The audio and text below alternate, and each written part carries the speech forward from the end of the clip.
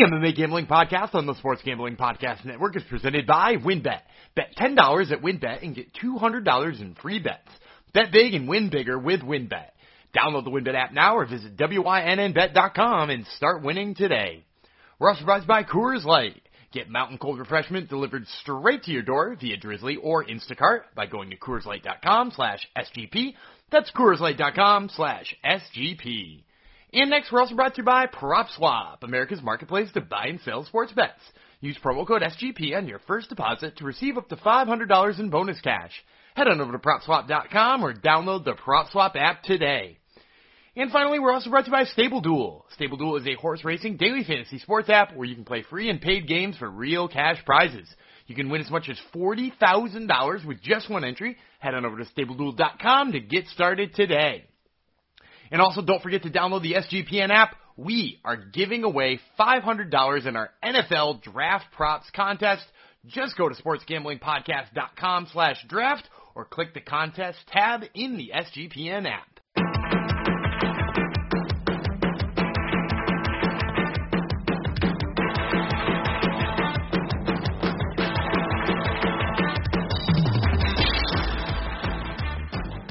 Howdy ho, DeGenerinos, and welcome back, or for the first time, to the, what is this? I was almost called us the MLB, but no, that's somebody else. The MMA Gambling Podcast on the Sports Gambling Podcast Network. We're going to say this is episode 136, question mark. Nah, we'll go with episode 136, period. That's what it is. Let's dedicate this one to referee Mike Beltran for making my co-host's underdog dreams come true and him hitting his pick over the weekend. So good on you, Mike Beltran. So thanks for coming to the podcast. I would be your host. I almost forgot my nickname here. I do have a nickname, as per usual. I am the Dagestan Milk Stomper, Jeff Fox. Thanks for coming to the show. We got a packed episode for you here. We're going to recap a big weekend in MMA, actually a very big weekend in women's MMA. All three of the main shows of the weekend were headlined by female fighters. So kudos to all the organizations for that. So we're going to recap that, and then we got just some, since you're all the gens and you want the picks, you need action on every event. We've got some juicy picks for you for PFL, which is coming up on. It looks like it's running Thursday again this week, but normally it's a Wednesday thing. So we're going to crack right into that. For those maybe for those of you who are just joining the podcast, you haven't listened to this podcast before. Hope you all know like the old trope in cartoons where you have the character has a angel on one shoulder, a devil on the other.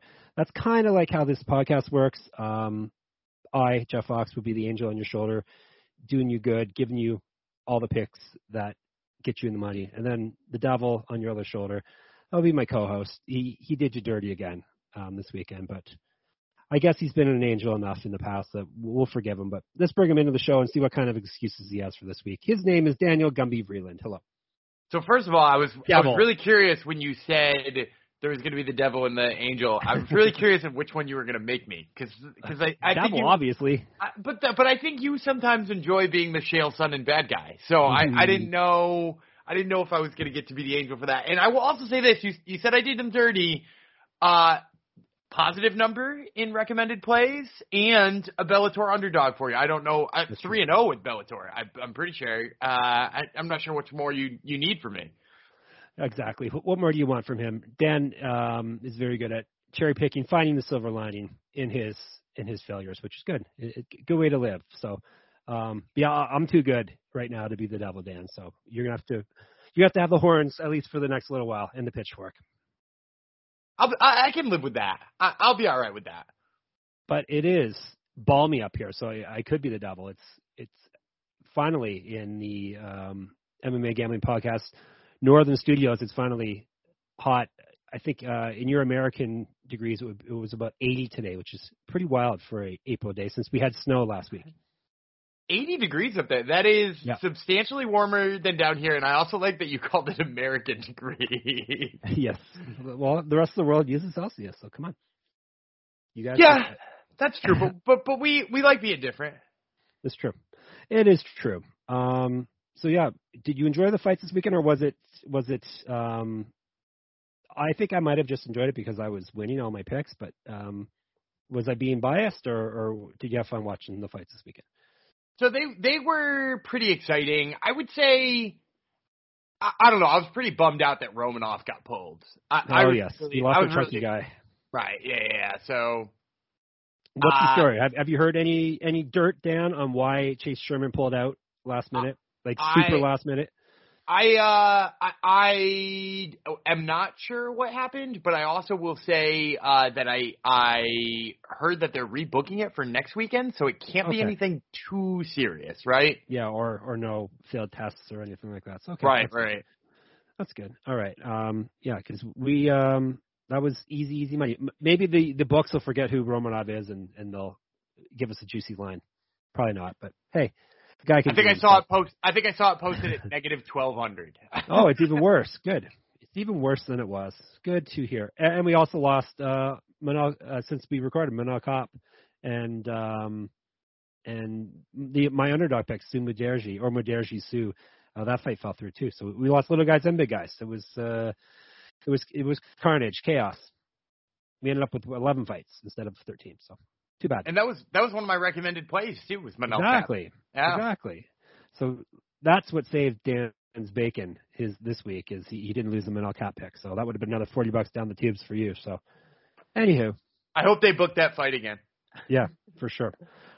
Well, all right. So let's actually dive right into it and recap the 3 events we gave you picks for: 2 Bellators and a UFC.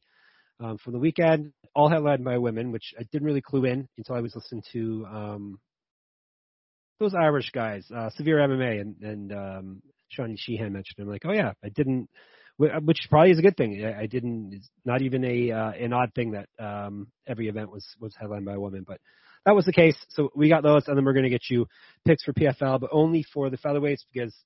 Secretly, Dan must hate chunky guys. He always claims that he loves chunky guys, but he doesn't want to make any picks for chunky guys. So we'll get into that. But first, WinBet. We got to get into the WinBet first. Make sure you get down on the wins. Bet $10, win $200 promotion, where a $10 bet qualifies you for up to $200 in free bets. Plus, the WinBet Casino is offering 100% deposit bonus up to $1,000. And, of course, don't forget to get involved in their same-game parlays with the Win's own Build Your Own Bet feature. All users can receive a $20 free bet when they win, lose, or push a 3+ leg Build Your Own Bet parlay between Thursday to Saturday. Players can take advantage of the offer on the NBA playoffs. There's so much to choose from, and all you have to do is download the WinBet app or visit wynnbet.com to get started. Offer subject to change. Terms and conditions at winbet.com. Must be 21 or older and present in the state where play through WinBet is available. If you or someone you know has a gambling problem, call 1-800-522-4700. And the NFL, it's NFL draft season. NFL never sleeps. And, of course, SGPN, we have another contest. We're giving away another $500 of Gumby's money in our NFL Draft Props contest. Just go to sportsgamblingpodcast.com/draft or click the contest tab in the SGPN app, which you should download. It's a great app. Winner take all, $500 out of Gumby's pocket. Stick it to him for giving you crappy picks. Also, Coors Light. We're brought to you by Coors Light. Do you ever feel like you're always on? Work, friends, family, a million pressing social issues and an expectation to be on 24/7. Sometimes you just need a moment to turn off and hit reset. That's when you reach for Coors Light. It's made to chill. Non-cold refreshment made to chill. Coors Light is cold lagered, cold filtered, and cold packaged. It's literally made to chill. It's as crisp and refreshing as the Colorado Rockies. Hockey team? I think they mean the mountains, I'm guessing. Perfect for a moment to unwind. Here's the important part. When I need to take a second for myself, I reach for the beer that's made to chill. Get Coors Light delivered straight to your door with Drizzly or Instacart by going to CoorsLight.com/SGP. That's CoorsLight.com/SGP. And remember to always celebrate responsibly. Coors Brewing Company, Golden, Colorado. All right, I was celebrating on the weekend. And Dan, he's like I said, he's picking his spots to celebrate, and he had a few things to celebrate. Let's get into that first. Bellator. On the weekend, they had 2 events from Hawaii. Wasn't a very good weekend for the Hawaiian fighters, but it was a pretty good weekend for the fights. Friday night, the main event was Juliana Velasquez defending her flyweight championship against Liz Carmouche. Liz Carmouche finally wins herself a championship. She didn't have a championship in any promotion, which is a kind of astonishing thing that we figured out on last episode. But that is no longer the case. She is the champion of Bellator. She won TKO elbows from Crucifix, 447 into round 4. A very controversial stoppage because she really wasn't inflicting much damage on Juliana Velasquez. Maybe my biased co-host will have a different view on that, but because he had Carmouche at plus 160. This was a fight Velasquez was clearly winning. Maybe Carmouche won the first round, but Velasquez had taken the second, the third, was doing pretty good in the fourth until she got herself crucifix. So basically, if anyone's to blame, I guess she should blame herself for getting herself in that position. But majority, I haven't heard anyone saying that was a good stoppage. Maybe Dan will. Let's see. So let me first start here. Velasquez actually did win the first round on every single judge's scorecard. So she was up. You think she did, though? I mean, like that first round was up the score, I think. Yeah. So first of all, she was up 3-0. Second of all, do I think it was a good stoppage? Not necessarily, but here's what I will say about the stoppage, is that was she doing the damage that should have allowed Mike Beltran to step in there and call it? No. But I would also say the way Velasquez moved underneath almost prompted Mike Beltran to stop it. Like, if you watch her all during the first bunch of elbows or the first bunch of strikes or whatever you want to call what she was throwing, she was moving her head side to side. She was taking most of the punches off like the side of her forehead or the temple, and she was looking like she was trying to turn her body. And then she lays herself flat, essentially, takes 2 in a row off the forehead, and I don't know if it looks like she's trying to do like a backbender or something like that, but like all of a sudden her eyes go upwards. And I don't think she was actually hurt or anything like that. I think she just decided to try to move a different way. But if you look at it in isolation and like you don't know what happens to her afterwards, it does actually look like she took a little bit of abuse there. And then like obviously as soon as, Carmouche lets her go, you're like, oh yeah, no, she was definitely fine and there was nothing wrong. But like I think the way she moved almost prompted Beltran to stop it. And that's not to say it's a good stoppage, but like Beltran was, I think he was doing what he should be doing, which is like looking for any signs of impairment and like suddenly not moving and taking the shots off the forehead instead of the side of the head, while, probably doing the same amount of damage. That change, I think to me, again, it's not a good stoppage, but I at least understand what he was doing. It's a tough job regardless. So it's too bad Carmouche has this hanging over her now. It's kind of like the Aljamain Sterling victory when he became champ. Sounds like they're going to run it back, so maybe she can pull Aljamain Sterling and win more convincingly. Even though on paper that looked like a convincing win when you say you won via TKO elbows from Crucifix, but maybe she can win more convincing next time, and everyone will get off her back that way because it wasn't her fault. She did exactly what she's supposed to do. The ref decided to stop it. Any other fights worthy of speaking of on the first night? Did you watch anything else that was awesome other than guys pretending they got kicked in the crotch when they didn't really? We're gonna talk more about getting kicked in the crotch later, but no, for right now, we don't need to talk about this anymore. We don't need to talk.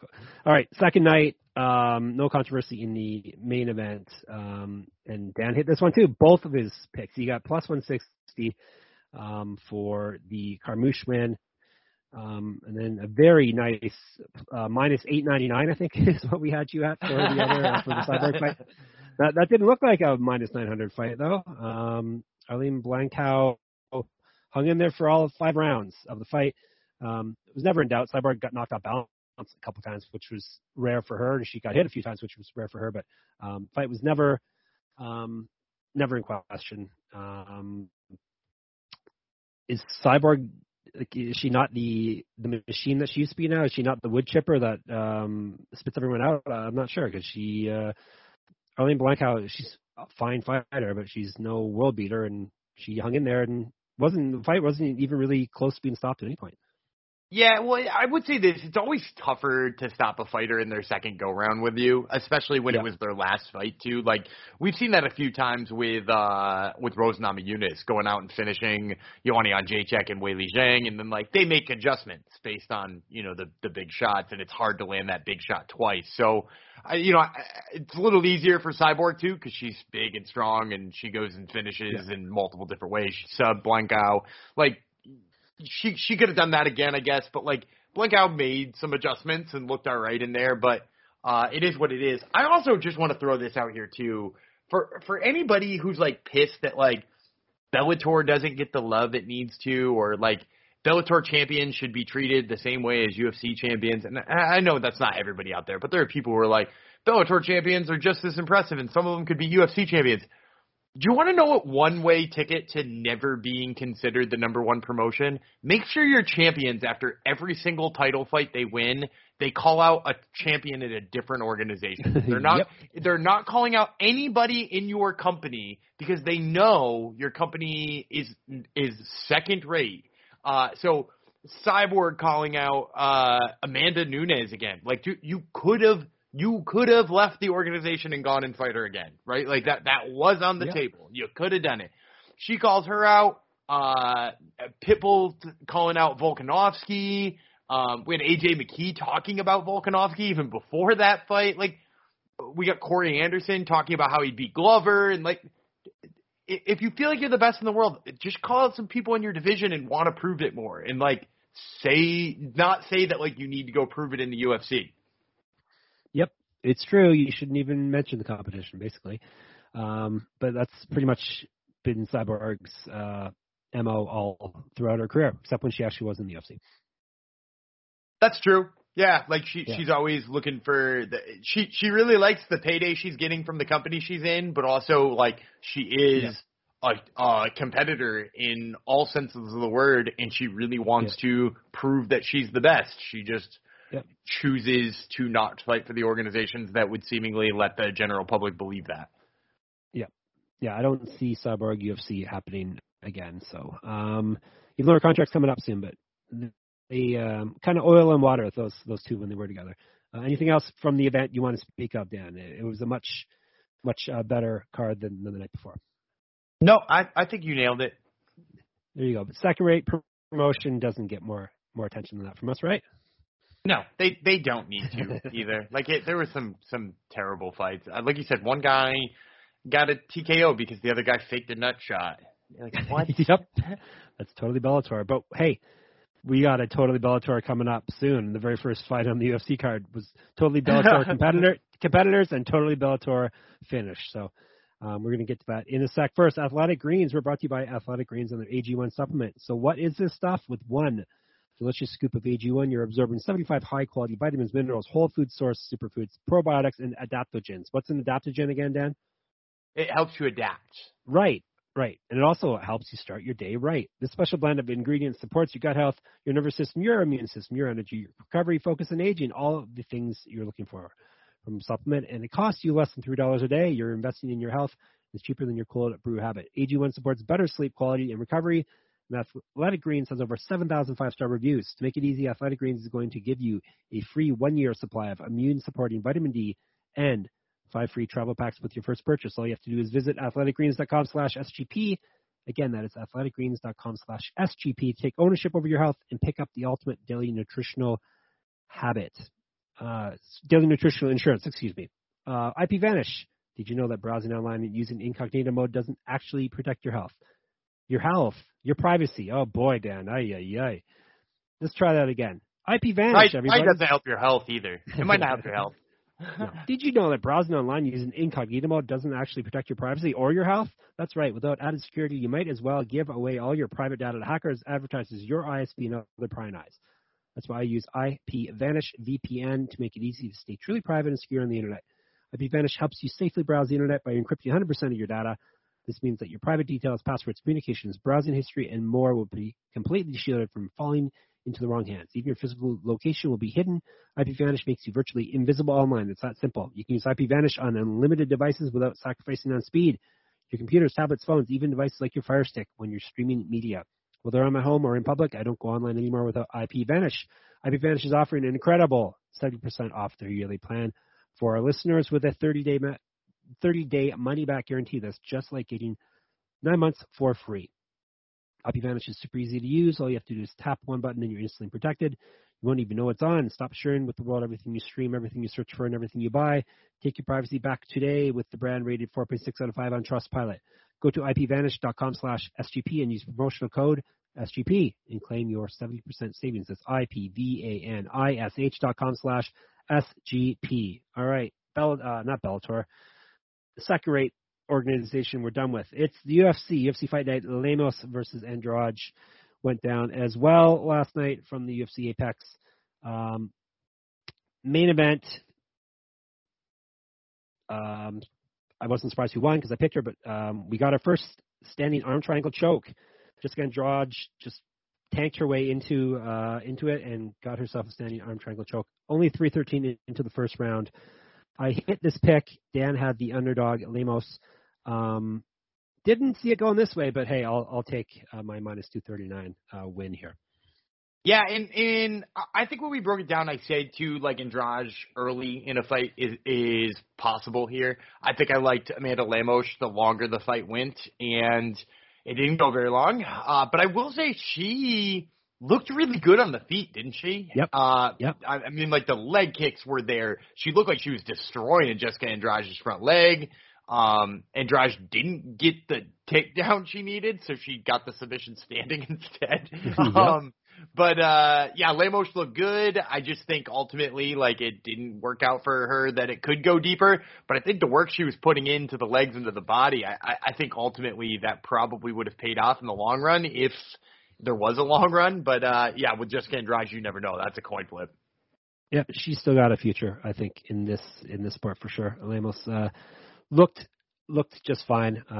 You don't expect to get standing arm triangle choke. So, have you ever won a match that way, Dan? I've gotten an arm triangle choke from the bottom, but I've never. Because you're always on the bottom. Yeah, but I've never gotten a standing one. So, Aljamain Sterling actually has one in the UFC from the bottom as well. Yeah. I can't remember who he caught with that. And then you can also see the other Gumby, my namesake, Jeremy Horn, got a arm triangle from the bottom on Chuck Liddell, put him out cold. There you go. What are we doing with Andrade now, Dan? Man, you got to imagine she's got to have one of the top women in the strawweight division, right? Like, I know we talked about before, Marina Rodriguez seems like she's punched a title shot, but, like, the timing. Who? Marina Rodriguez. Who? Marina Rodriguez. Oh, yeah, she's good. She's good. Yeah, Marina Rodriguez is like right there for a title shot, but with like how long it is taking Rose Namajunas, Carla Esparza to get here, plus how infrequently Rose fights, there's a chance Rodriguez fights again, and if she does, like this would make sense. If not, maybe Mackenzie Dern. Like either of those two matchups would work for me. Yeah, I'd watch either of them. That's good booking, Dan. Good booking. We nailed the second one. Totally nailed the second one. It was awesome to watch too. Claudio Puelles minus 110. Somehow it was basically a pick'em fight, and we wondered why, but we took it. He was just incredible on the ground. We said if Clay Guida decided to take him down, he was going to get in trouble, and Clay Guida took him down and was in trouble numerous times. A super quick, slick knee bar, 301 into the first round. You're the grappling nerd. You can break it down. I mean, it was so. First of all, that's his third knee bar, which is pretty wild. But so the other fast on the ground. He's fast on it, but also like it's really interesting the way he attacks them. So a lot of guys when they attack leg locks make it really clear they're attacking leg locks. But he like waited until this transitional moment where he kind of almost let Clay Guida pass the position he was in and attacked as he passed and like basically took his attention off of his legs, which is really smart to add that little bit of misdirection because not a lot of people, allow you to be on their legs for any extended period of time. So when you go for them, they see it, they stuff it, they punch you in the head. He doesn't allow that. And plus the fact that like a knee bar is a little bit harder to get punched in the head during versus like a heel hook where they can sort of just bend at the knee and throw a right hand right to your brain. So it's both smart in the types of submissions he's attacking, the moment, the misdirection. Like the guy, since going to Sanford MMA, has just been incredible. You have to imagine with 5 in a row now in 3 against some really decent competition, and Clay Guida being probably the feather in the cap here, he's got to be pretty close to the top 15. I mean, I don't think I'll put him in my top 15, but like he's at least nipping at the heels of those guys. He's so fun to watch too. Especially since we had that pick. So yeah, very good win for him. So Clay Guida, is he getting re-signed? That was the last fight on his contract. I don't see the reason why they should let him walk unless it's a money issue. But like fan favorite, he hasn't really shown horrible decline. Like he's not getting destroyed in fights or anything like that. Yeah, I don't like that his contract ran out. Because that seems like a bad sign to me. Yeah. Like I feel like they would have snatched it back up. Maybe they were hoping Puella should do exactly this and they could lowball him and not give him a raise or even give him a price reduction. I don't know that Guida wants to go elsewhere to fight. But I'd say this, and I don't mean to disparage the lightweight division of the organization I'm about to talk in. Would it surprise you if Clay Guida won PSL's lightweight tournament? Sure. Yeah, those things are kind of made for his type of fighter, right? Wrestlers, like grind out wins. Yeah, and I just think he's kind of like you said, he's like the right crew for that. And look, he'd have to fight, Jeremy Stevens, who I think he'd beat, or Clay Collard, or Raush Manfio, and like. Those guys are tough, but man, I do think he could at least hold his own in that crew. And like you said, he's got that terrible style for everybody where he doesn't take damage and he lays on you, and like he puts an incredible pace on you. So like he'd be good for the playoff portion of that too. Like I wouldn't be surprised if he chose to go that route. I'd still like to see him in the UFC. Every time he fights, it's a lot of fun, but that contract expiring and there being options where he could make probably more money than the UFC is going to offer him, kind of a bummer. But I think the door is definitely open for him to leave. Someone who's not leaving anytime soon. We probably have decades left of her. Because this is still the Maycee Barber era, Dan. She won 30-27, 30-27, 30-27 over Montana De La Rosa. As I predicted, she was able to. Actually, no, I didn't predict that this would be I guess it was predictable that it turned into an ugly fight, but I didn't think Barber would decided to show that she was a grappler. But her grappling held up over De La Rosa. Actually, she bested De La Rosa with her grappling. It was an ugly fight. It wasn't much fun to watch. I had Barber minus 190. Dan had De La Rosa. So I hit that one. This is I'm in the midst of a 9-fight winning streak right at this portion of the card. Yeah, I'm sure it warmed Dan's heart to see Maycee Barber is back, and actually she never left, but she is back, headed towards the title, 5-2 in the UFC, onwards and upwards. Man, I will say this about that fight is I was actually. This hurts. This hurts a lot. I was actually impressed with how physical and technical her grappling was. Like it looked good. And again, I don't think she's anywhere near the level she needs to be to compete for the title or anywhere close to it, right? Like I still think the Erin Blanchfields and Manon Fiorot's and Talia Santos's and even the Andrea Lees of the division would just mop the floor with her. But that was. I mean, she looked like she outclassed somebody just outside of the top 15. So yeah, at this point, you have to assume she's actually pretty close to the top 15 or in it. I mean, she's actually in the UFC's top 15. So she showed she's worthy of that, I would say. So who you matching up with next, Dan? Hang on, let me pull up the UFC's top 15, because you got to imagine. I mean, she just fought outside of the top 15. You have to imagine that was the UFC's way of making sure she was back on track and actually good at what she's doing. So now she gets somebody back in there. Give her Andrea Lee, like you said. I actually think then she can get lit up on the feet. I actually think Jessica Ai is like a good name to circle. Okay. Like somebody like Jessica Ai, or who they probably actually will give her is Joanne Wood, who's like fallen pretty steadily and doesn't quite look herself anymore, and could totally be out-grappled by Maycee Barber. Like that's like just good matchmaking if you're in the turning Maycee Barber into a star business. Also, I'm just looking at these rankings now. How in the world do people have her ranked over Erin Blanchfield? Come on, Yeah. like that's. Oh, she's 5-2 in the UFC. That's right I don't care. Like she's not better than Erin Blanchfield. Yeah, rankings don't necessarily tell you who's better or worse. That's for sure. Do you feel bad that it sounds like she had to go into therapy because of all the hate you were giving her on this podcast, Dan? Is that that interview after? She had mentioned you by name, but I didn't hear the interview after. They were talking about the MMA gambling podcast host.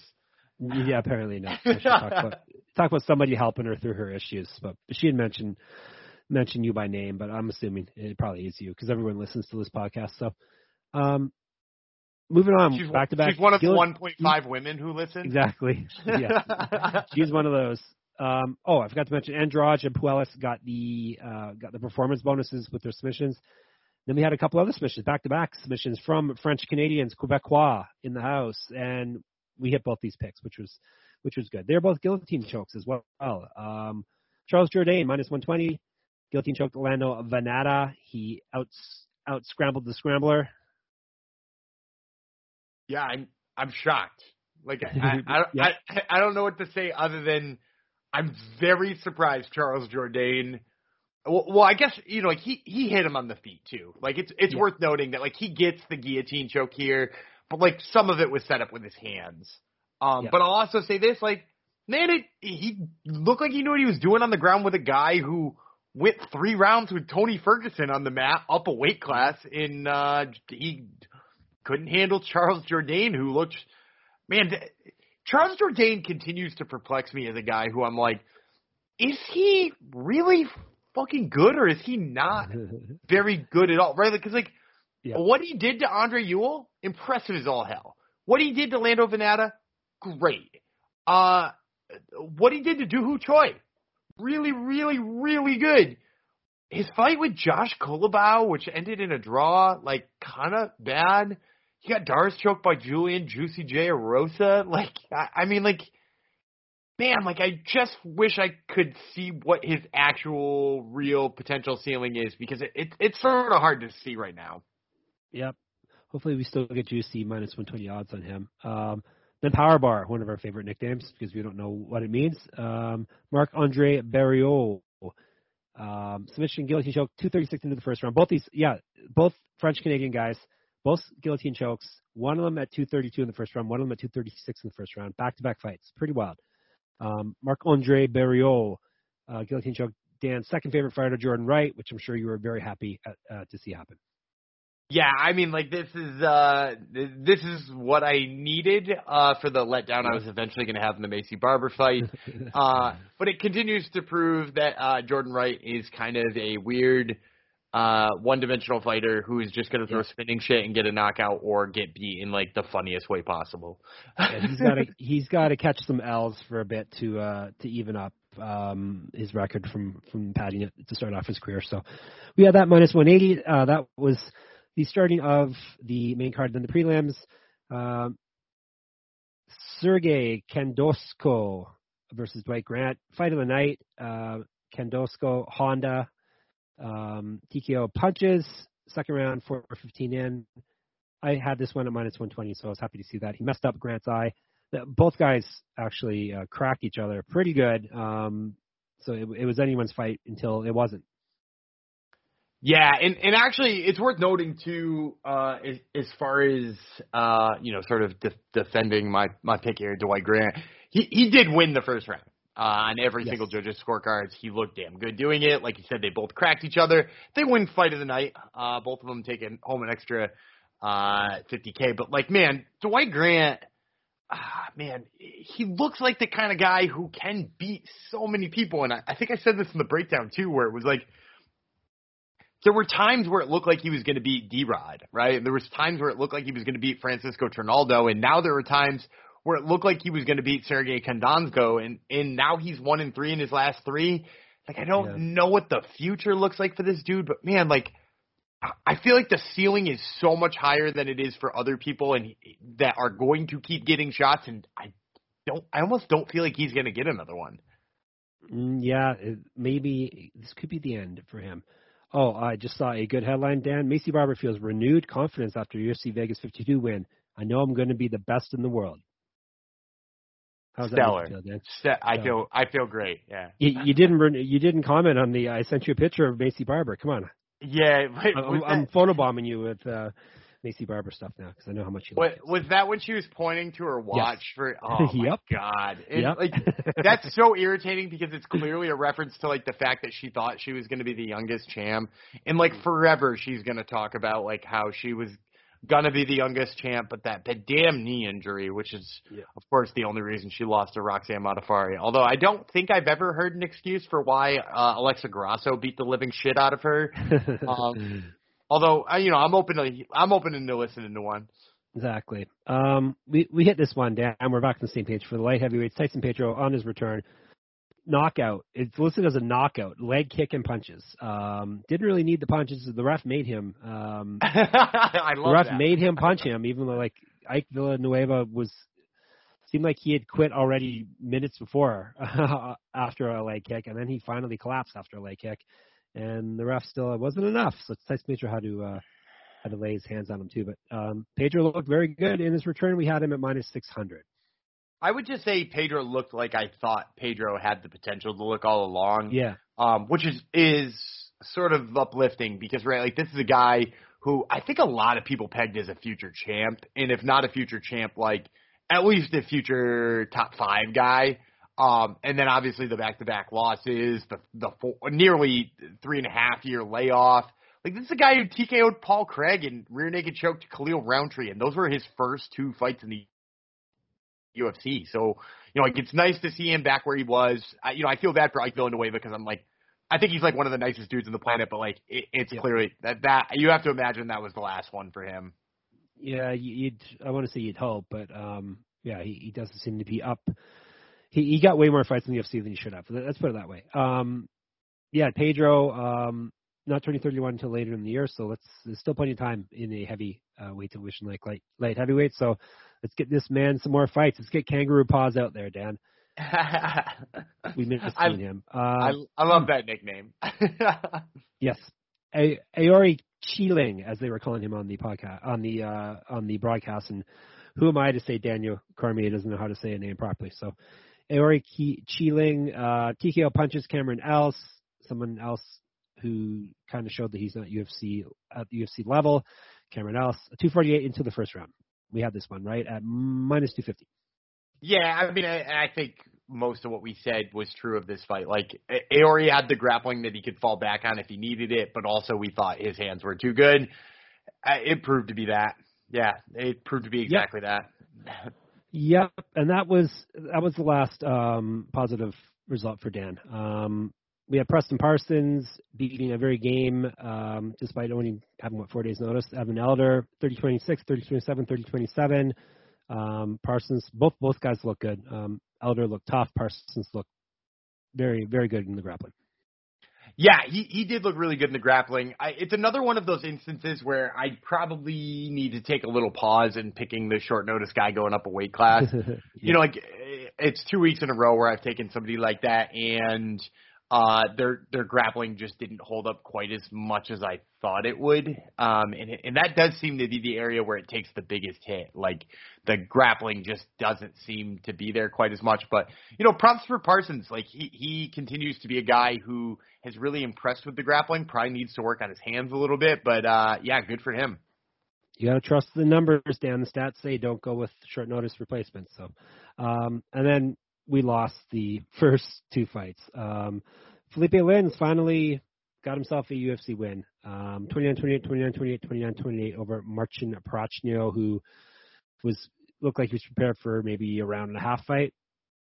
Yeah, he's always come out kind of like a bat out of hell. Like that, I think I said it in the breakdown. Like that's what cost him the fight against Sam Alvey. And I thought it was going to help him here because he was going to be pressuring a guy who is usually complacent. Lins looked really good, not just in his ability to keep his composure, but also throw enough to actually win a round, which he hadn't been a heavyweight. But also he looked very good physically. I was impressed in the complete change in his body composition, which, by the way, we didn't get a chance to talk about Alexander Romanov's change in his body composition. Did you see him at weigh-ins? No, I didn't. Is he not a chunky guy anymore? He is down 25 pounds. He only weighed in at 240, and he weighed in at I'm not going to say cut 240, but I'm going to say a very strong looking 240. A sexy 240? I'm going to send you a picture from my Twitter account. You should look at what Romanov. I'll let you continue to marinate on Felipe Lins winning a fight, which is a weird thing. But I'm gonna DM you the picture while we're recording and get your live reaction on the air because it's right. nutty, man. No reason to talk more about this fight because we have the opener to talk about. Welterweight. Oh my Mike God. Jackson got his second UFC win. The first one got overturned because of marijuana. This one he got DQ win via eye gouging.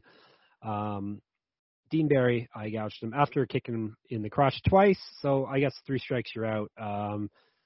The rules are all over the place, or the application of the rules are all over the place. It was what was a no contest in the past is now a DQ tonight. Last night, it's strange. But anyhow, Mike Jackson got the win, and we lost this pick. We had him at minus 1,000, Dean Barry. So people who had Jackson at plus 625 are laughing. If they had him at plus 625 to win in the first round, if they had him to win in the first round, they must have got an insane number. But I don't think we really have to say anything about this fight. Neither guy really look like they're UFC caliber at this point.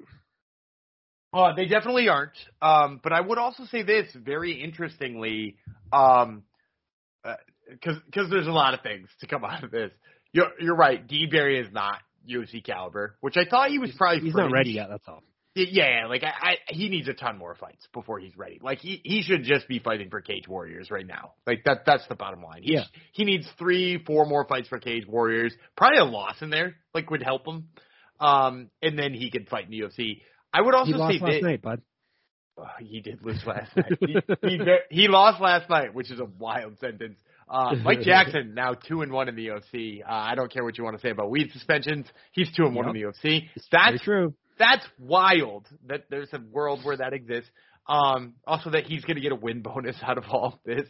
And probably a 4th fight, right? Like they're going to find another prospect. Yeah, or rerun this one. Or rerun this one or what. But like, tell me whether or not this is a hot take or not. Dean Barry deserved to be disqualified. Like, after you kick the guy in the balls twice and then do an eye poke, sure. Even if there was, people always want to claim fighters are playing things up or acting, but if you have no proof, who cares? You shouldn't say those things. But three fouls within less than 4 minutes of the fight. I think that's quite all right that he lost the fight. Yeah, and I will also say this too, like. I don't know if you saw his statement immediately after about how he believed that Mike. It's always the same. Did you see the reaction to eventually what came of the hate he got for that statement though? No, I didn't know he got hate for it. That's good though. So everybody saw that statement where he was like, Mike Jackson is faking on all 3 of the fouls I committed, and so he released some statement through one of his interviews that he did afterwards. Got tons of hate. Dean Barry currently doesn't have a Twitter account. He deleted his Twitter account after losing that fight. Oh, good. Take that. Fantastic. Irish. All right. Before we move on and we've completely abandoned this card. It's a sexy 240, Dan. That's my decision. It is a sexy 240. Romanov is going to be a problem at 240, man. Like that's a dude who's going to hurt some people. Maybe he's going to end up at light heavyweight, Dan. Man, I don't even think I could wrap my head around that. But 240 Romanov is already kind of a lot to wrap your head around. Yep. No kidding. Boy. So that was that. The results. I was 9-2. Oh, it started off bad. Lost that Dean Barry fight, and then I lost the Prochnio pick. But then it turned around because it was a good night for the betting favorites, the chalk. Not many. Which underdogs came through? Mike Jackson, technically, he came through. Lins came through, and that is it. We had a lot of very close odds, pick'em type odds, but technically the only 2 underdogs came through in the first 2 fights. And does that mean you had all 11 favorites? Apparently, yeah. Because I had underdogs. I had at least. Well, I had Muderji. He fell off. He was an underdog. Oh, that's right. Yeah, and Puelis was. It depends. So he was underdog at some books. I think I saw him at plus 100 at some places. So, yeah. Hey, this year I haven't put in this week's stats yet, but the favorites are coming through big time this year. 69% this year. Favorites are coming through. And what's your hit rate right now? Hit rate 69%. There you go. Boom. So yeah, I went 9-2. Dan went 5-6. I won 349. Dan lost 313. So on the year, I'm at 69%, picking every fight. I'm up almost $1,200 now. Can you believe that? 7.4% return on investment. Dan 59%, down $1,200. So we're pretty much. If I give you my money, we're even, Dan. There you go. That's what we're doing for you guys out there. There you go. Recommended plays. Dan had Manel Cop, but that fight fell. Oh yeah, he said personal reasons, but then he posted and I think deleted saying that he got popped in a drug test. So nothing official has been released. Oh, now that you mention it, I did see something about him having the same metabolites as John Jones did, the pulsing ones, and he had picograms. Yep. We're back to picograms, ladies and gentlemen.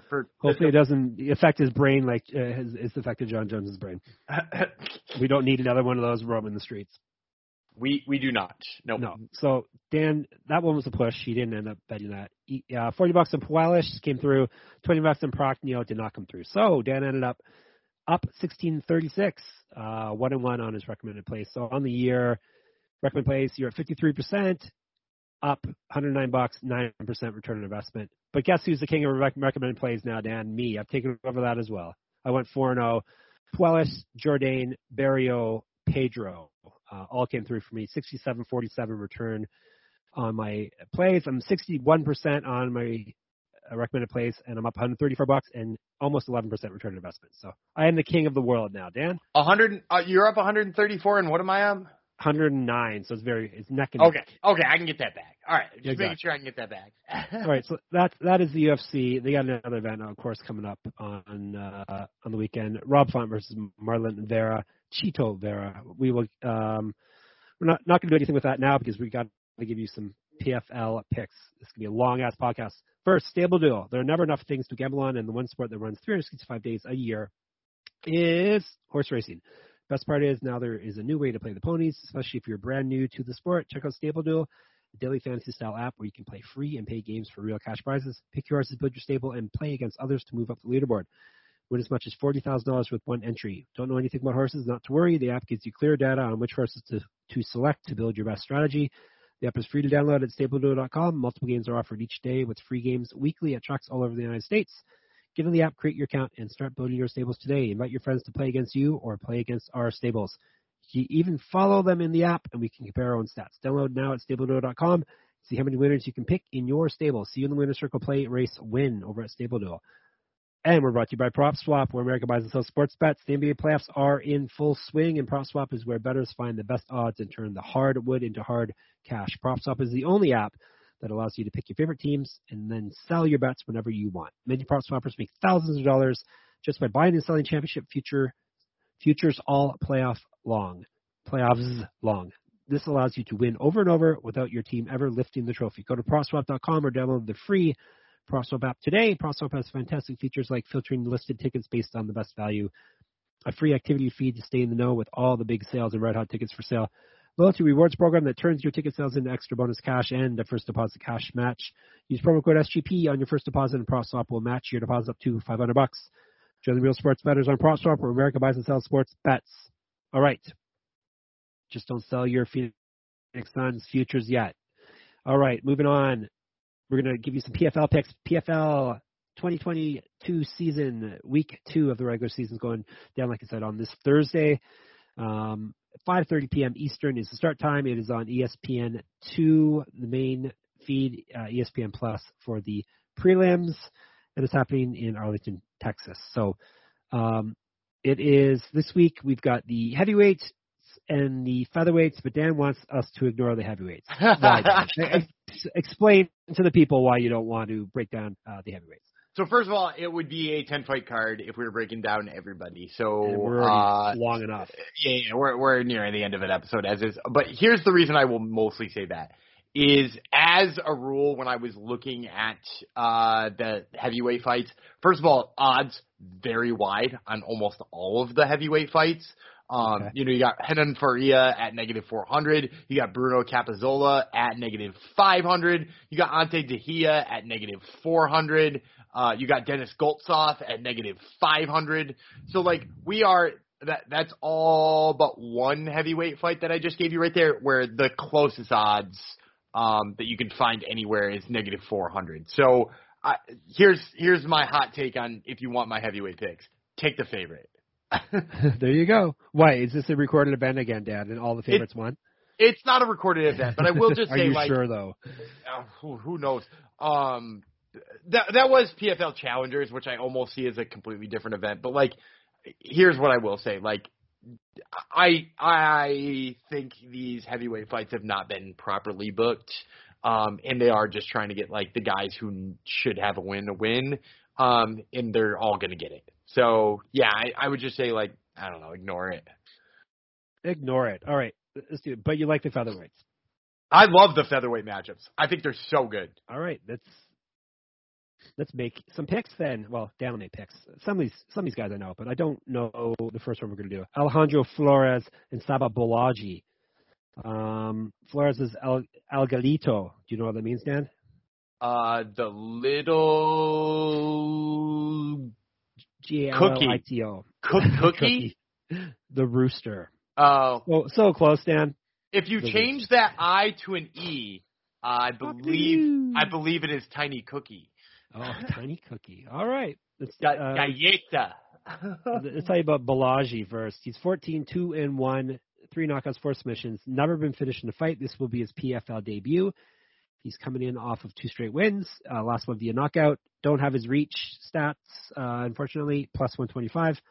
The Rooster Man, Flores, 19-3, 6 knockouts, 2 submissions. He's been knocked out once, submitted twice, so all of his losses have come via finish. He's 1-0 in PFL. He's won 3 straight fights. He was on the Contender Series where we went 0-1. He's 2 years younger than Balaji, 3 inches of height in his advantage, minus 155. What can you tell us? So first of all, I would say we should not worry too much about the fact that Flores lost on the Contender Series, because he did lose to Rafael Alves, who has now beat Mark Diakiese since then. So a legit loss. But I'm still gonna go dog in this first fight. Really? I like Saba Bolaji.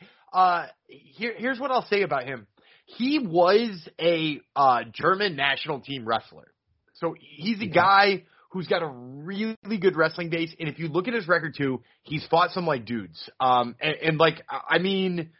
It's hard to say most of the guys he's fought are high level guys. They all have really great records, and if you look at most of them, a lot of the good things he's doing are that he's just getting people down and working them once he's there. And I think, don't get me wrong, I think Flores is tough. I think he's maybe got the better hands here, which is probably why he's favored in this fight. But I think he might possibly have issues with the ground game with Balaji. So I'm going to take a stab at my first underdog play of this card. I like a national team wrestler sometimes doesn't mean everything, but Germany's sometimes got some decent wrestlers. So being a national team wrestler from Germany actually means something. This is a very big card for wrestlers, as you see coming up. And Dan also had a teaser there. He said his first underdog pick, meaning there could be more. Moving on, Shayman Moraes versus Boston Salmon. 2 names I do know because they used to be in the UFC. Salmon's nickname is Boom Boom. He's 8-3 with 5 knockouts. He's been knocked out himself twice. He's 1-0 in PFL. He's won 2 straight fights. He went 0-2 in the UFC. 1-0 in the Contender Series. Inch of height on Moraes and half an inch of reach, plus 160. Shayman Moraes, 13-5, 6 knockouts, 1 submission. He's been knocked out twice, submitted twice in his career. He's 5-3 in PFL/World Series of Fighting. He won his last 2 fights. He went 2-3 in the UFC. Used to fight down at bantamweight. He's a kickboxing champion, minus 200. Yeah, this is the other one. This is the other dog. Oh, okay. This is the other dog pick I'm going to pick. I really like Boston. Is that why? Well, I really like Boston Salmon down a weight class or up a weight class.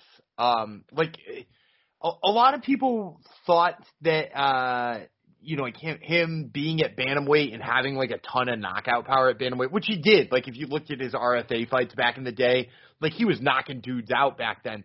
But like also, do you know Boston Salmon is the first guy ever to get a Contender Series contract?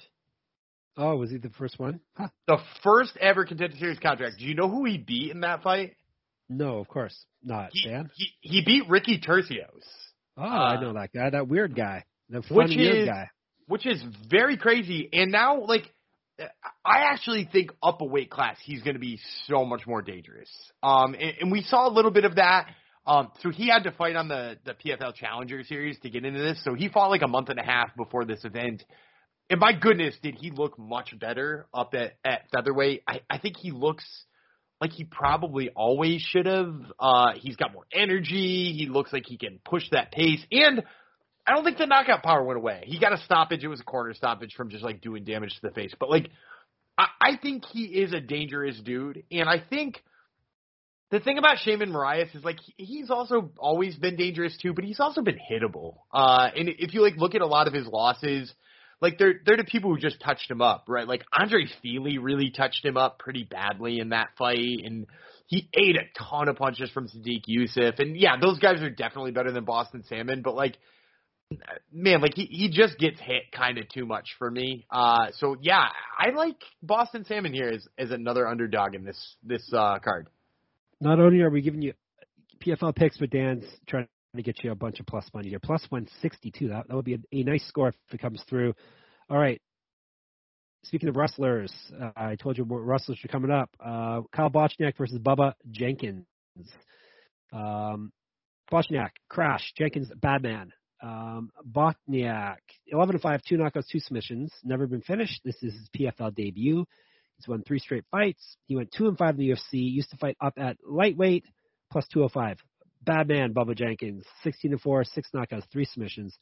Been knocked out twice, submitted twice, so he's been finishing all of his losses. He went 2-1 PFL. He lost his last fight in the playoffs, I think that would have been.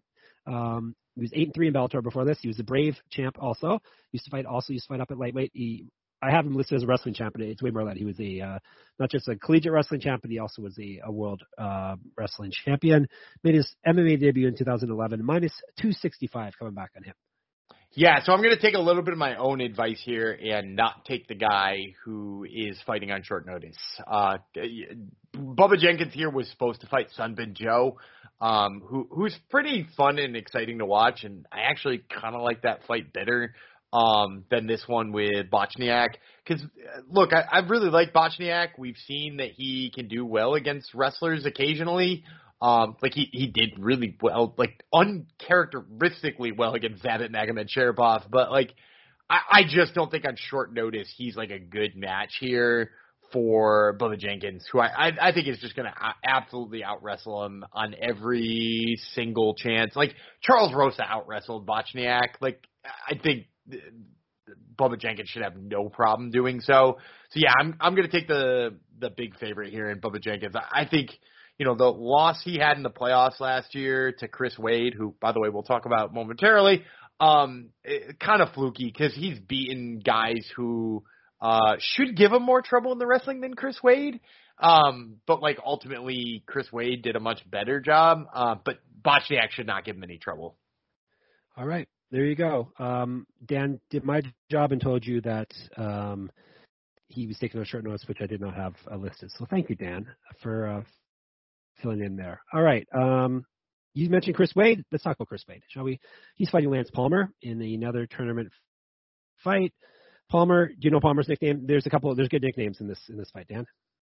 Let's see. Hang on one second, because I've interviewed Lance Palmer before. Is he the party? Yes, he is the party, Dan. Lance the Party Palmer.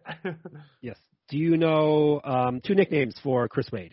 Yeah, so he's got one. It's the Long Island Strangler? No, Killer, but close. Oh, okay, yeah, same thing. I'm giving myself that one. And the other nickname I stole from him. The Dagestan Milk Stomper. The Dagestan Milk Stomper? That's Is what his I thought. is his nickname? Yes, correct. That is. No, it's my nickname now, but yes. That one is pretty. I don't know why that would be. But sure, why not? Well, have me on your Top Turtle MMA show sometime, Dan, and I'll tell you how I got the Dagestan Milk Stomper nickname.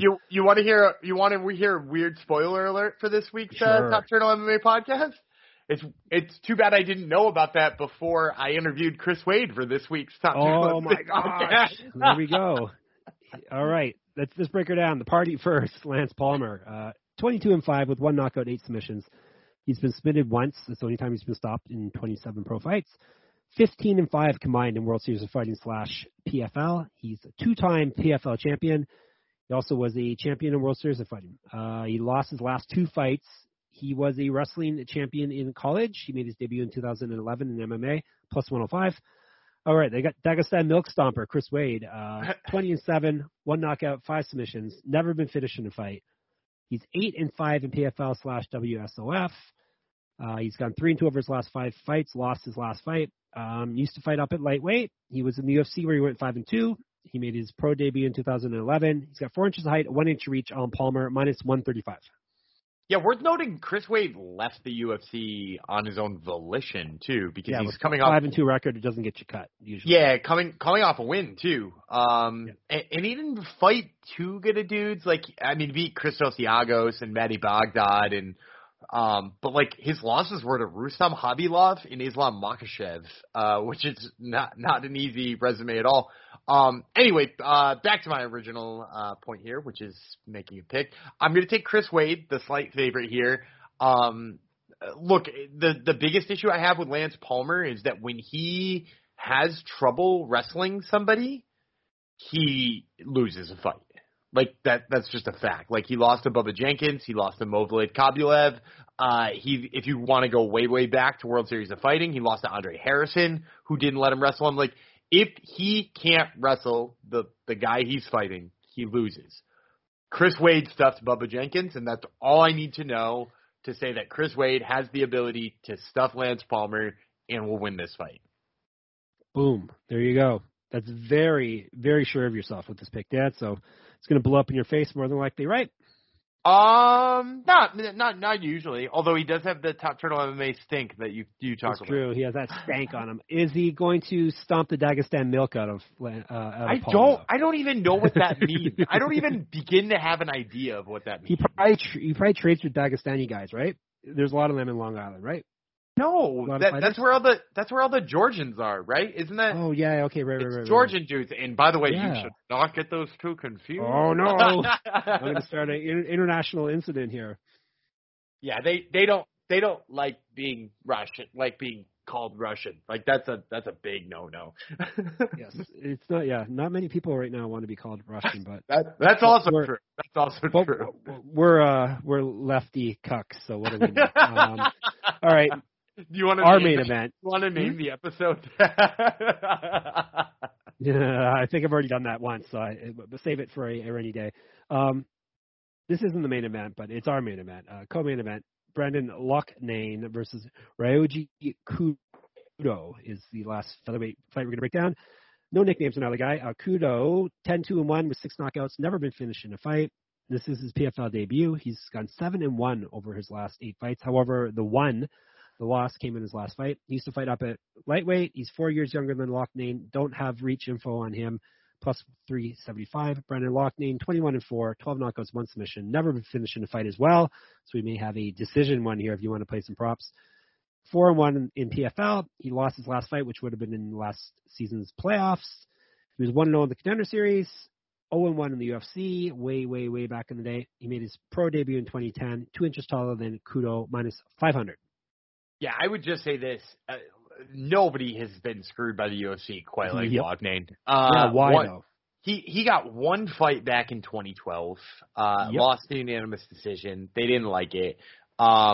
He then turns around, gets a fight on Contender Series, beats Bill Algeo, like a legit UFC dude in Bill Algeo, And you forget that this is the one where Dana White didn't like that he wrestled at the end of it instead of going for the finish. Yeah. And as a result, didn't sign him. Winds up being like one of the worst passes ever by Dana White because he's good. He's really damn good, and he should have no problem with Ryoji Kudo here. Don't get me wrong, Kudo's clearly got some like skills, and he's got. I would say he's got really good punching power. Like is maybe one of the things I like about him the best. But ultimately, like I just don't think he's as sharp of like a boxer. And as I kind of mentioned, Longnane can wrestle a little bit, which I think people forget about all the time. And what he does is that like while he is an excellent striker, I like totally wouldn't be surprised if he decided to go out there and wrestle Kudo. So yeah, the answer is Longnane all day here. In like. Yeah, does the big number kind of scare me away? Sure, but he's still going to win this fight. There you go. Boom. Looking forward to the card, Dan? I actually am. And I will say this, too. Like, while I said I didn't want to break down any of the heavyweight fights because they kind of all suck, there are 3 of these heavyweights that I thoroughly enjoy watching. Like, I love watching Denis Goltsov. I think he is probably the most underrated heavyweight on the planet. Ante Delia is coming off of, he won the championship last year. He's super good. And Renan Faria is a guy who I've sort of expected was going to be the champion of PFL. Like I thought he was going to be the guy who like ran away with it. He was a RFA, LFA, one of those. I think it was LFA. Champion. Oh, and I just messed up too. Dahia did not win the championship. Bruno Capelloza won it. Yes. Who is also fighting on this card. With that being said, main event. I think. Yep. But Dahila did beat a guy who's on the Ultimate Fighter this year coming up. So keep an eye on that. Tough. Yeah, it all comes back to tough. Which, by the way, did you know starts in a week? Oh boy, I may watch the actual fights this year. We'll see. Not all the other nonsense, but the fights at the end. They still have fights at the end, right? Yeah.